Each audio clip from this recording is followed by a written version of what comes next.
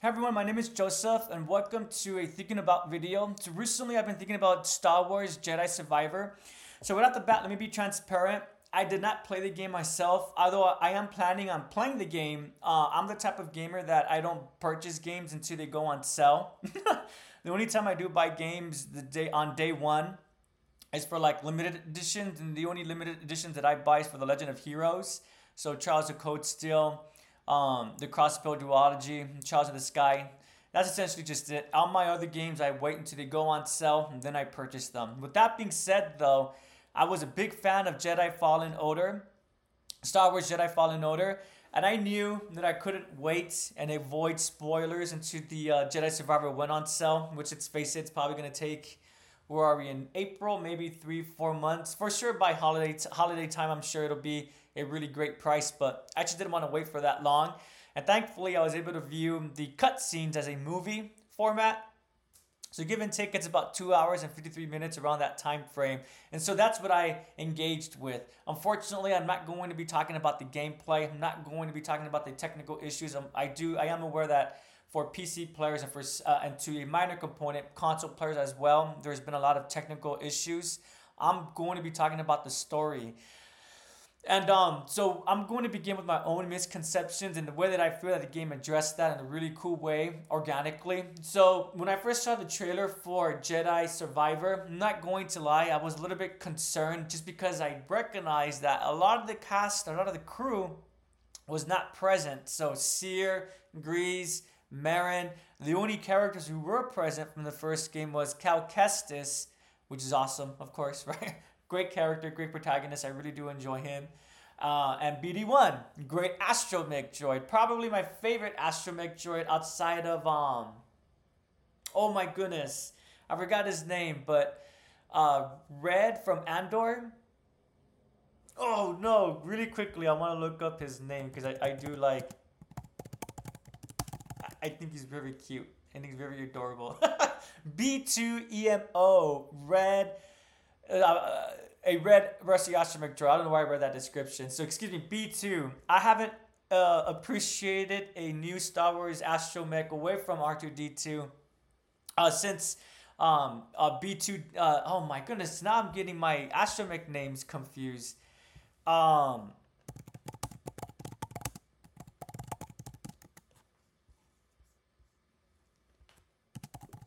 BD1.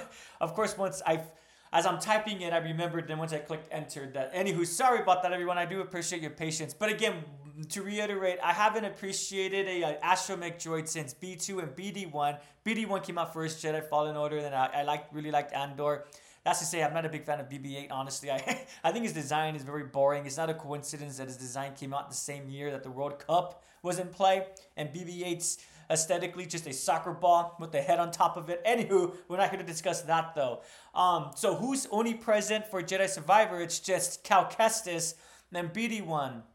And I was confused about that because I was really hoping that the sequel was going to be focusing on the crew as a whole. Because I think Jedi Fallen Order did a great job of really fleshing out Cal Kestis' character and his relationship with the rest of the crew, as well as relationship in terms of both romantic and non-romantic ways.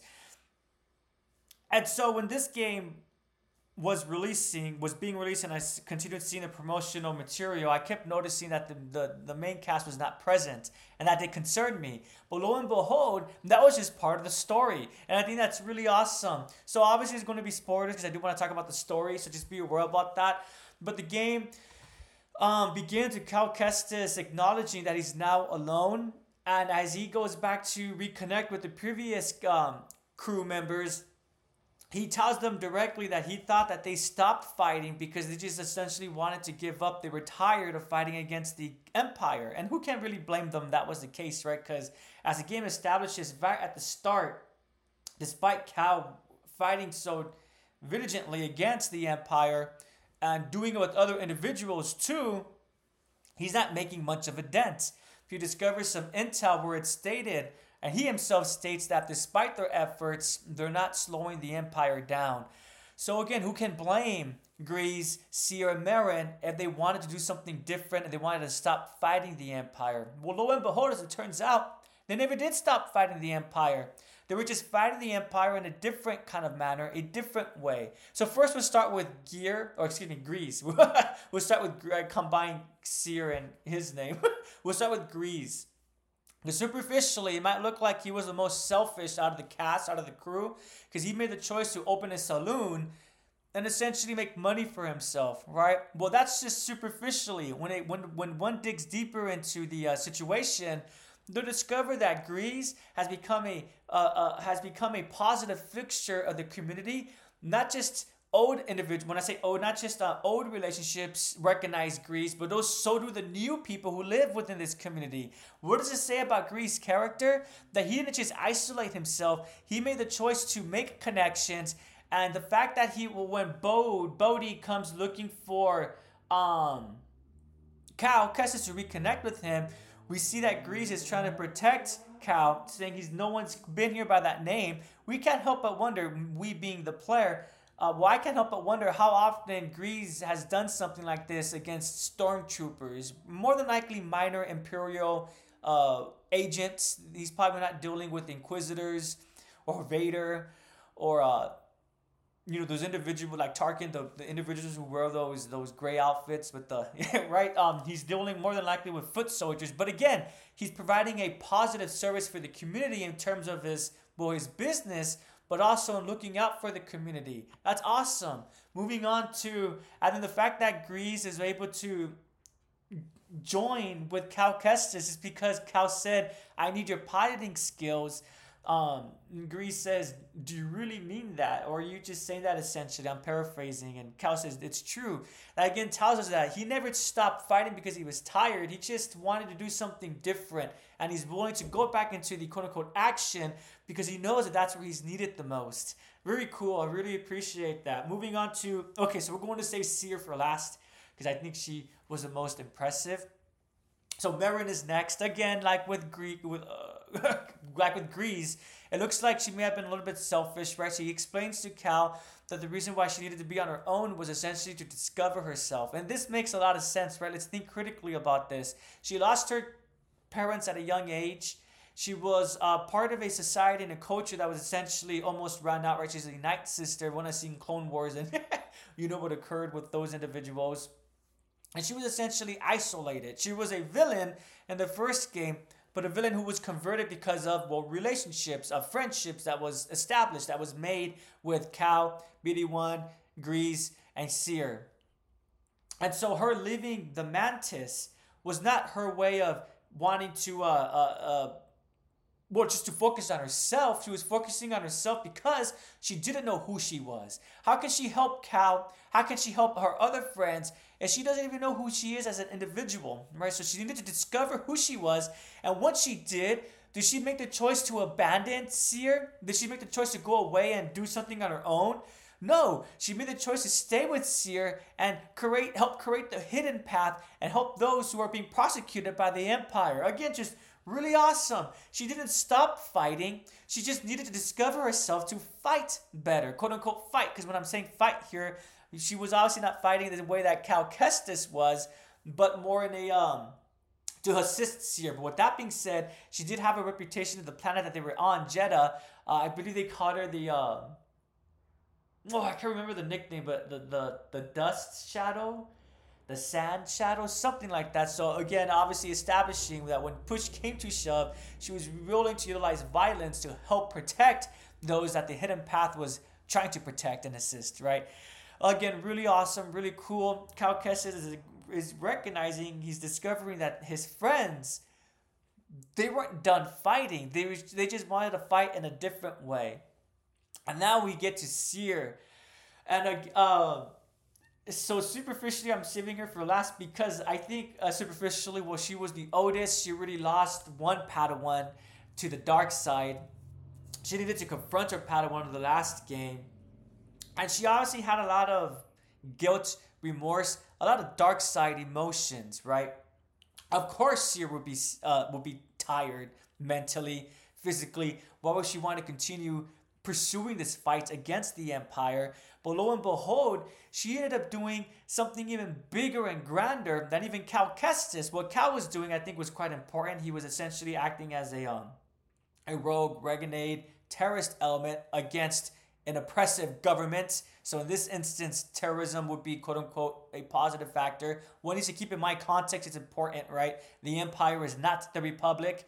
So that's why Cal Kestis is terrorizing not the people, no, the civilians, but rather terrorizing those in power, those in control, right? So that I want to make sure that that's understandable, that's clear.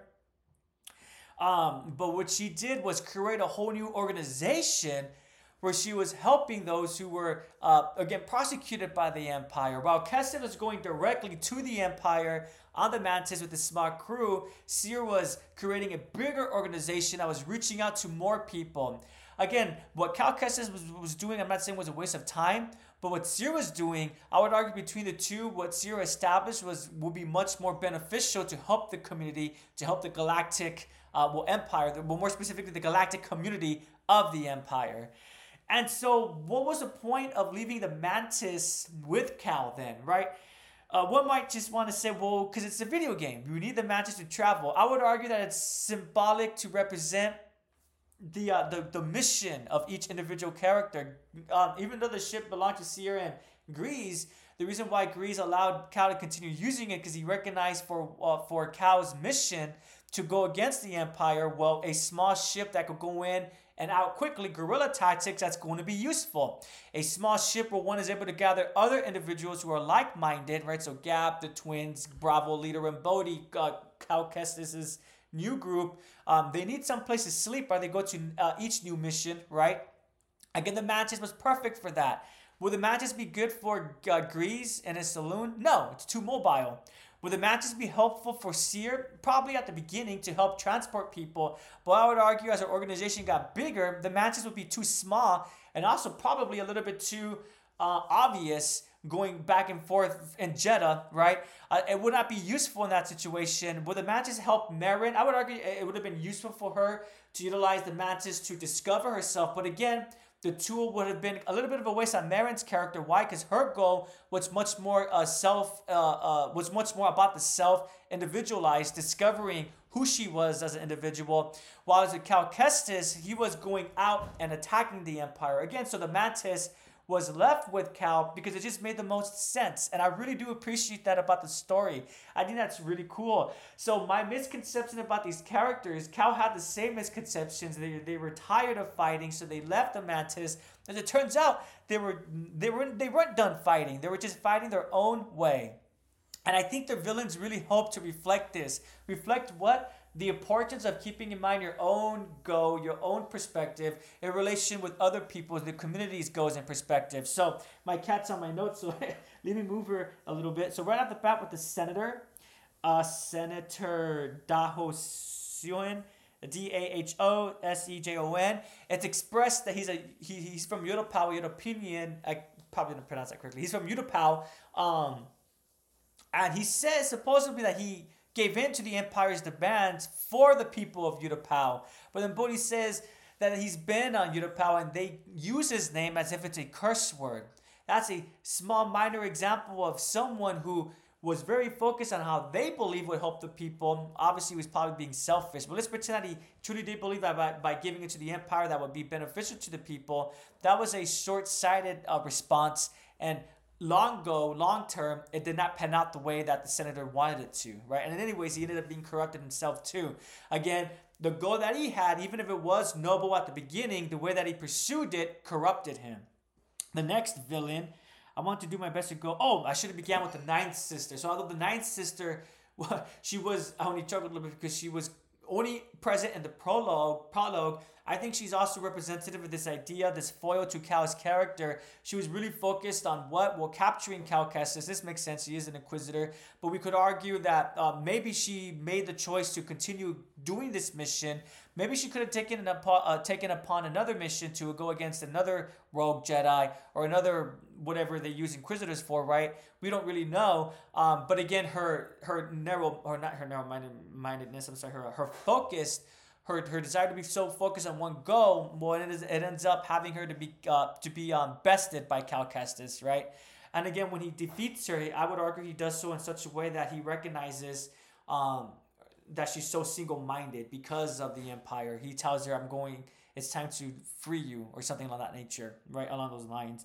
The next villain, Dagan Gera, excuse me, yeah, Dagan Gera. So he's revealed to be from the High Republic, an individual who created another Jedi temple to help those people on the fringes of the High Republic, on the outskirts, on the outer rim. Great go, right?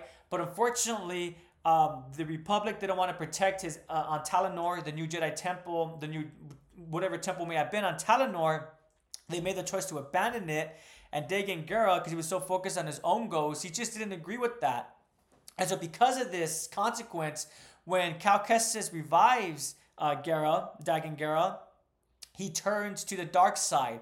Why? Well, because he was refused. He wasn't allowed to pursue his own goal. He wasn't allowed to maintain the new order that he wanted to build at Talinor. A new order, that makes it seem like a new institution. Excuse me, a new temple at Talinor. And then to a smart connection to this, we have Ravis, who really cool, same species. Everyone has seen Clone Wars, the animated series. Obi-Wan Kenobi has fought, I believe his name was Dirge. I don't know the species' name. A really cool connection to other Star Wars property, which I'll touch upon shortly. But when it comes to Ravis, I would argue that because of his skills, he was forced to utilize his agency for another individual, in this instance for Dagan Gera. So instead of using his agency to achieve his own goals, Ravis, he was forced to use his agency for other people, and thus because of this, that's why he wasn't a happy individual. So a bit of a tangent from Cal Kestis, because I would argue, well, if Cal was ever caught by the Inquisition, he'll be forced to utilize his agency for other individuals, right? So maybe not completely tangential.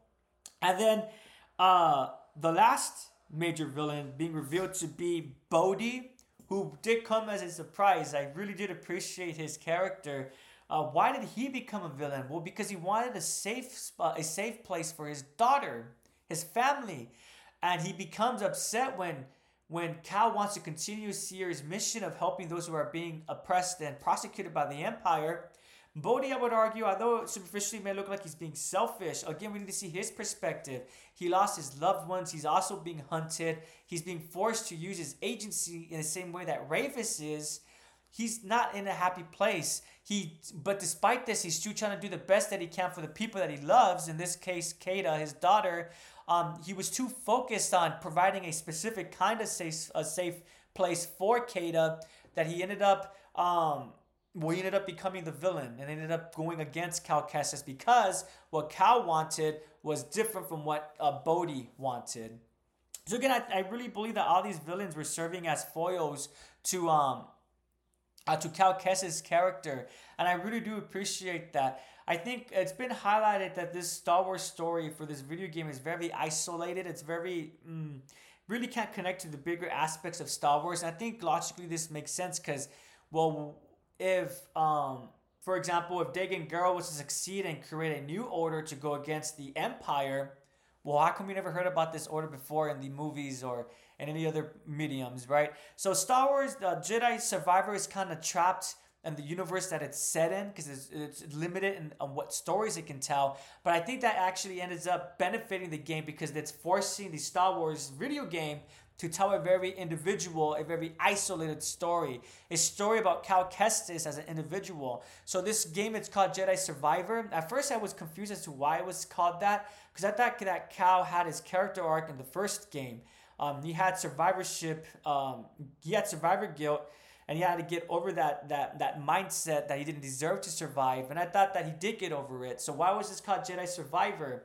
I think that this game, not that I do think, I believe that in this game, although the first game establishes that Cal Kestis now recognizes that he's a survivor, and he doesn't need to feel guilty about that. In this game, he needs to learn to coping with being the survivor of the Jedi Purge, and someone who needs to carry on so since he was a survivor of the Great Jedi Purge, Cal Kestis feels like he has a burden to help carry the torch of all the Jedi that were unjustly executed because of Order 66.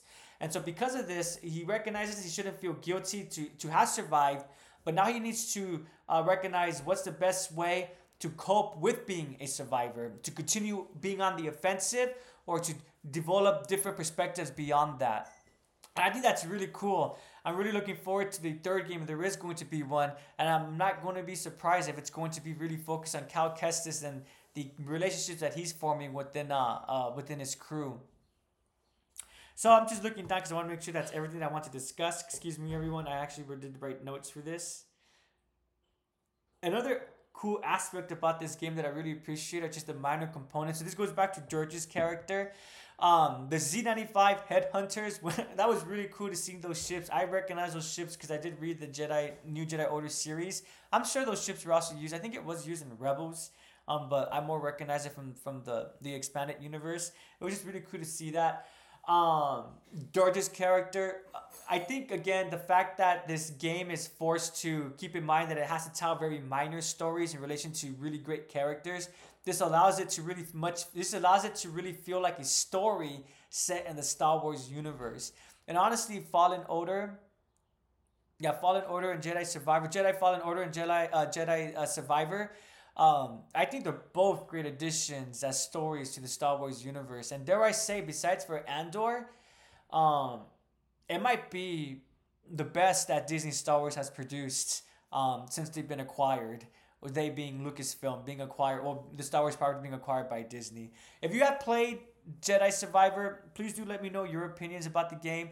I think the story was fun, great. I think if one is looking for a story that has more connections to the Star Wars universe, they might be disappointed about that. But the fact that this story is personal, I think really helps to elevate it and helps to give it the set pieces that it has because one feels for the character. They actually care about what happens to Cal Kestis, Marin, Seer, Grease, BD-1, awesome little astromech droid, the Mantis, and even the new characters that one meets. Thanks so much for listening. I do appreciate it. I'll for sure be doing a review for Jedi Survivor when I do get the game and I play it for myself. Have a great day. May the Force be with you if you are a Star Wars fan. If not, then just have a good day and take care. Thanks for listening. Bye, everyone.